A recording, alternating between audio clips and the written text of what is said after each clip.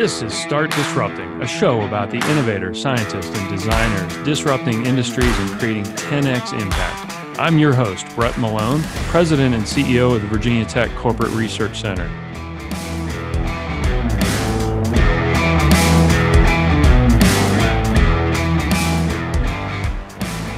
Today on the show, we talk about disruption and the bridge of familiarity with Jason Feifer, Editor-in-Chief of Entrepreneur Magazine. He's author, speaker, and host of the podcast Built for Tomorrow and Problem Solvers. I think you're really going to like the format of this show.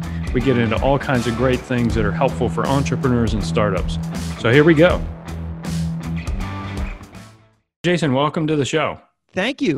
We're pleased to have you here. As you know, we have a research park here, 36 buildings, 230 companies, and we've got a lot of young technology-oriented entrepreneurs. They're anxious to hear just a little bit more about the opportunity around change and what you're seeing in the world of disruption right now, given the world economy.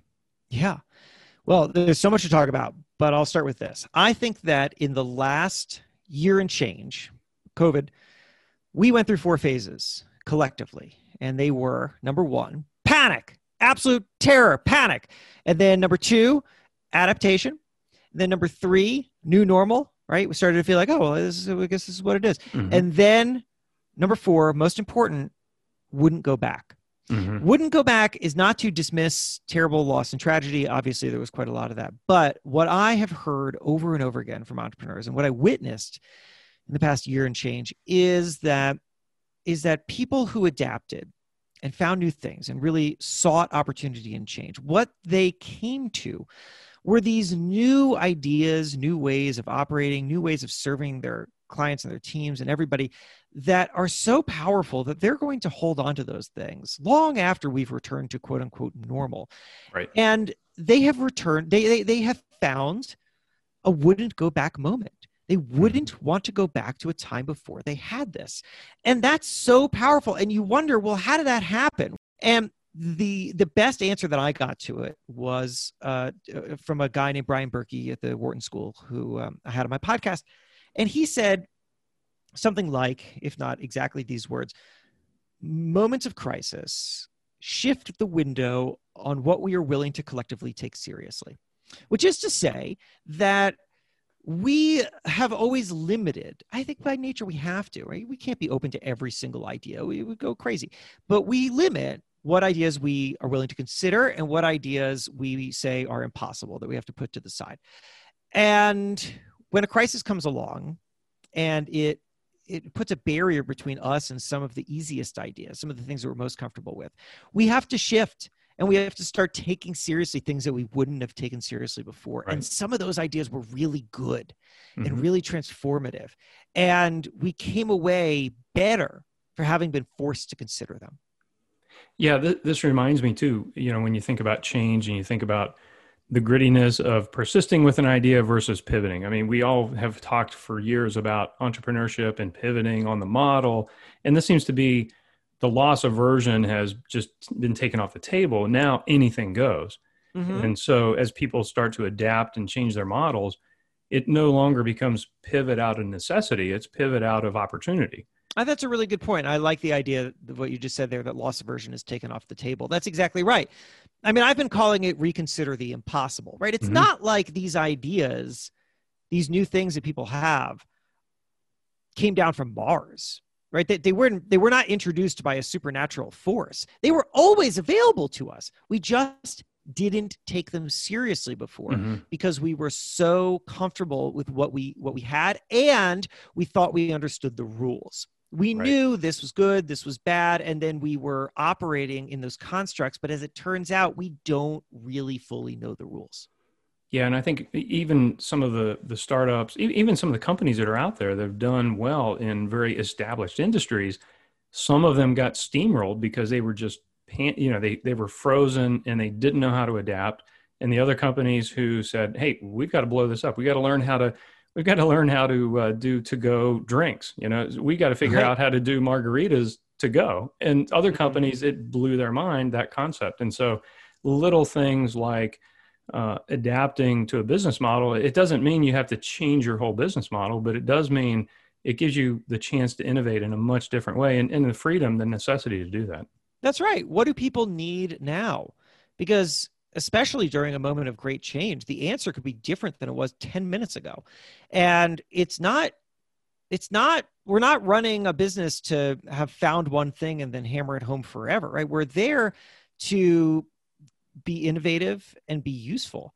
And how to be innovative and how to be useful is going to constantly change. And we need to build, I mean, even in normal times, we need to be building in systems that force us to constantly evaluate whether or not we're doing things the best way that we can for the needs of now.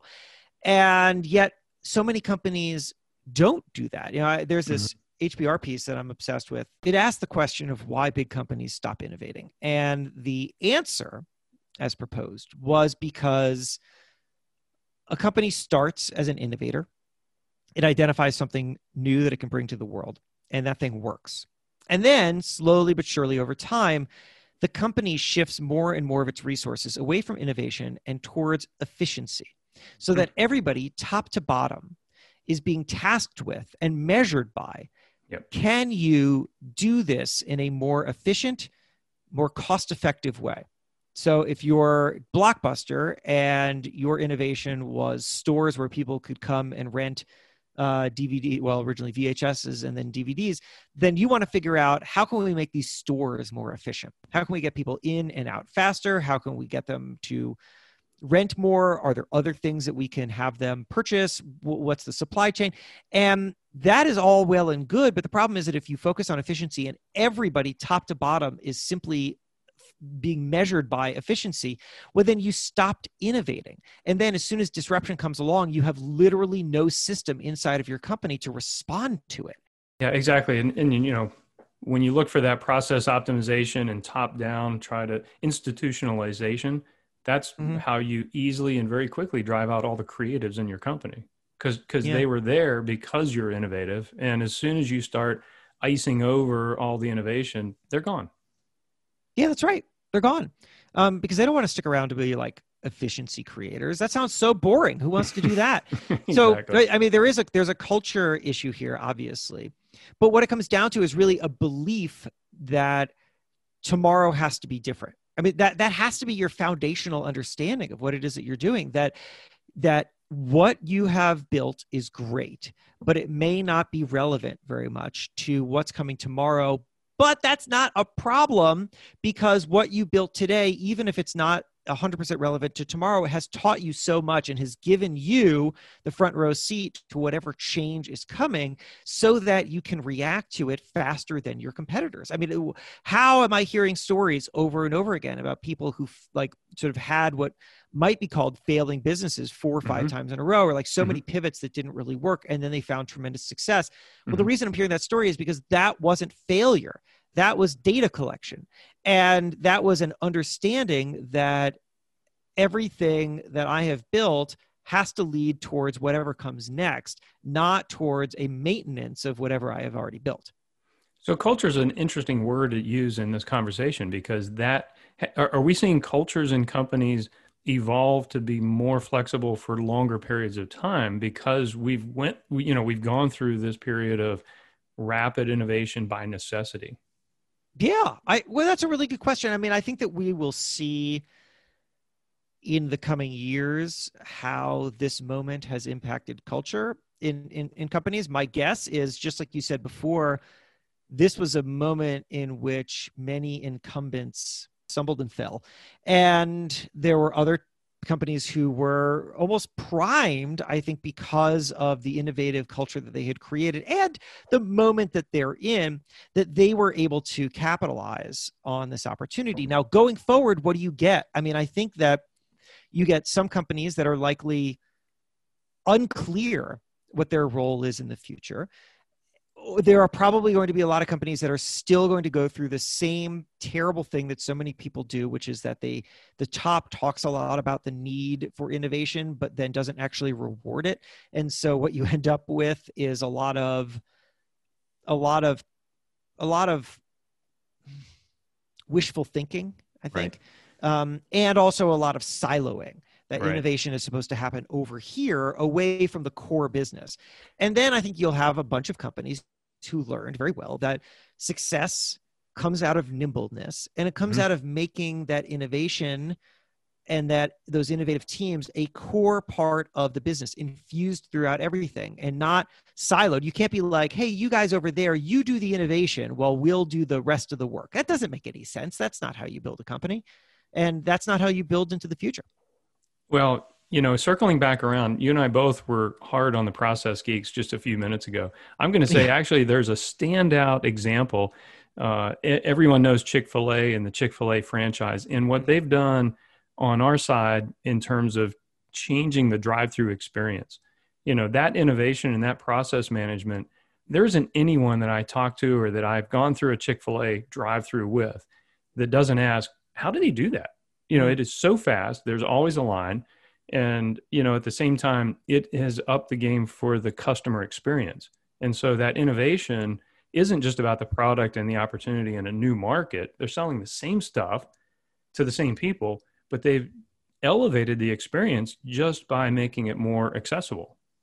That's a really good point, and an important one to add, because right, I was ragging on efficiency. Hey, you and I both were. I mean, Yeah. being creative, and innovative, we're like, all But right, process geeks, we're done with them, we're moving on. But the experience, if that's what you need to engineer the experience that's going to elevate your game and competitiveness, then that's what you need. that's right. And well, so let's take an, I don't know the inside workings of Chick-fil-A, but I'm going to guess that part of what has made them a success is that the culture that drove that efficiency isn't just about efficiency, right? The culture that Mhm. that drove that efficiency is probably a willingness to rethink, to say, we've got something that's working really well. We've got other parts that work fine, but what would happen if we stepped back and said, what would it look like if I completely re-engineered this? If I took an innovative mindset towards things that we are not thinking about as in need of innovation. And there's a way in which you are marrying the process geeks with the innovators in a Yeah. really constructive way, right? Because Chick-fil-A doesn't need to tear itself down and rebuild itself as, beyond filet, and it's like it's doing real well as it is. But I think that it has to understand, and I would imagine they're very smart people over there. I would have to imagine that they have conversations all the time about what's working today that might not work tomorrow, what is working for us really well that could work even better, and make sure that they are so nimble that they're not freezing themselves in time, so that something that feels really smart today is their death knell 10, 20 years from now. So you just hit the nail on the head in terms of the integration of culture. I mean, it is the culture that embraces the desire to do something that, hey, on paper isn't very sexy, but it has changed the experience for the customer. And that means it's a customer centric experience. It's a customer centric culture. Other companies who are just, hey, let's get through this. The difference in my mind is you go through other drive-throughs that are the same old thing and you're backed up and it's slow and you get shitty food. At the same time, here's a company that has embraced the opportunity to say, hey, let's do this better.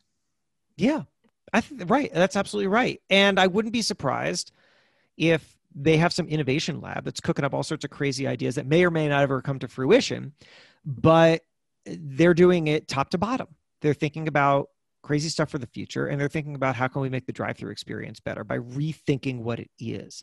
And that's a powerful, powerful way to think about infusing the idea and the opportunity of change into your business. Is to basically just be saying, can we continually reinvent? Just because something works well now doesn't mean that it can't work better tomorrow.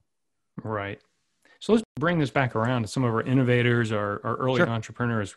What kind of advice would you have for those who are, they've been working on their startup, maybe they've launched, now that they're in the middle of this? What kind of advice do you have in terms of taking all this away and having them think about, hey, I'm raising money, I'm launching a product, I'm not sure about the future, I've got a young family I'm worrying about. Like, we deal with these dynamics all the time. And, here at the Corporate Research Center, we're science and technology based. So there's a lot of risk in terms of the milestones and the data, but it still boils down to the same thing in terms of creating the customer experience, launching the product, and getting something innovative in the hands of the customers. So, as we think about integrating all of this and, your body of work and understanding what's going on out there in the world of a change, what kind of advice would you have for our young investigators, entrepreneurs around that? So I'm going to tell you two quick, fun stories from history because I love stories of innovation throughout history. My podcast, Build for Tomorrow, is very much exploring what can we learn from yesterday that's applying to today. And so here are two little moments that I'm going to tell you, and then I'll bring it back around to your question. Okay, so number one is people think that Henry Ford is the reason that cars became widespread, a transformative technology. And that's true in a way. He obviously had a significant impact on car manufacturing, but actually something happened before cars before Henry Ford that made it possible for him to have the success that he had. And it was this. When cars were first introduced to the road onto the road, they shot at the cars. They yelled, "Get a horse!" when a car would drive by. They hated these things. They called them the devil wagon. And you know what turned the tide there? It was a number of things, obviously. This is not a monocausal situation, but I'm going to give one big one. And that is that the car manufacturers realized that they were talking about cars all wrong. They were talking about cars as a replacement to the horse. They were telling people, get rid of your horse, get a car. And you know what? People didn't like that. They hated that because the horse was a member of the family. Mm-hmm. And the horse, they had the horse forever. Their grandfather had a horse and his grandfather had a horse. And so now you're going to tell me to get rid of this horse, the member of the family? No, screw you. And so car manufacturers started talking about the car differently. They stopped talking about the car as a replacement to the horse. And they started talking about the car as a better horse. And in doing so, they started naming cars after horses. We still have that today. The Mustang. They started using words that were horse-like, horsepower, for example. Mm-hmm. And they tried to do everything that they could to make the car feel like a horse because they came to understand something that was really important. And that was that people love new things, but they hate when those new things are disruptive to their old thing, unless they understand and they are able to cross and they are given the opportunity to cross what I call the bridge of familiarity. You have to identify what it is that people need and want. What are the solutions that they're looking for? And then how do you provide it in a way that they understand how it fits into their lives? And I think that oftentimes innovators are so caught up, rightfully so, in the great thing that they've produced, that they don't understand that people don't immediately appreciate their solution. And instead, they might see their solution as a problem because they don't understand how it fits into their lives. One more story from history to really show you how this plays out. Middle of the 1900s, elevators, which people had become very familiar with, they'd been around for decades. Elevators had elevator operators. Originally, that was by necessity. The elevator operator literally moved the elevator up and down. I mean, when we're talking like early days of elevators, there was a rope that went through the elevator car and a person like pulled it up and down, and that's how the elevator moved, right? But by the 50s, nobody needs an elevator operator anymore. The technology is there now to just press a button and have the elevator move up and down. But when people started introducing these things, buildings started introducing these things, people were freaked out. And one of the reasons that they were freaked out was because there is no other experience, even today, there's no other experience where you step into a enclosed area with absolutely no windows and no human that's operating it, and it moves you. There's nothing else like that. It's scary. And so what is it, right? It's scary. You don't know. There's no human there to trust. It feels like you're at the mercy of this machine, and it's got air, it's got your whole body. Scary. And so elevator manufacturers were trying to figure out what to do here, because here you have this great technology. It's going to make everything more efficient. Like there were a million reasons to get rid of elevator operators, right? Like jobs aside, it was cheaper for buildings. And so that meant that, maintenance costs could be lower. And then also elevator operators didn't work 24/7. They worked like 9 to 5 and then they went home. And so you could miss the last elevator the way that you might miss a last train today. And so what's the solution here? How do you get people to go into these elevators? And the answer, again, one of the most important answers was to put a soothing female voice in the Mhm. elevator that says things like going up, going Mhm. down, floor 1, right? These things, we're still Mhm. familiar with that today. Mhm. That was, once again, a bridge of familiarity. You had to identify what is the thing that people understand already that they can bring with them into this new thing that you have Mhm. developed. And so, to your question here about what innovators should be doing and thinking about, I think that one of the big things that innovators fail to remember is that their solutions aren't obvious to other people. Mhm. And that it's not just a matter of understanding where people's problems are, because that is obviously a starting point. There's no reason to build something if it doesn't solve a problem for somebody, but to also understand how they come at that problem and how they understand how a solution and a replacement to whatever the previous solution was is going to impact their lives. You need to build a bridge of familiarity for people. They will not cross it themselves. Right. We get so much of that, and we get so many people who make assumptions about the market. And Mm-hmm. what you're saying is really good because, be disruptive, but don't be so disruptive that you have lost the customer. I mean, you've lost the Yeah, experience. So be a disruptor, but don't be so disruptive that it's so unfamiliar that nobody wants it. So that's right. you have to be connective in ways that I love that bridge of familiarity.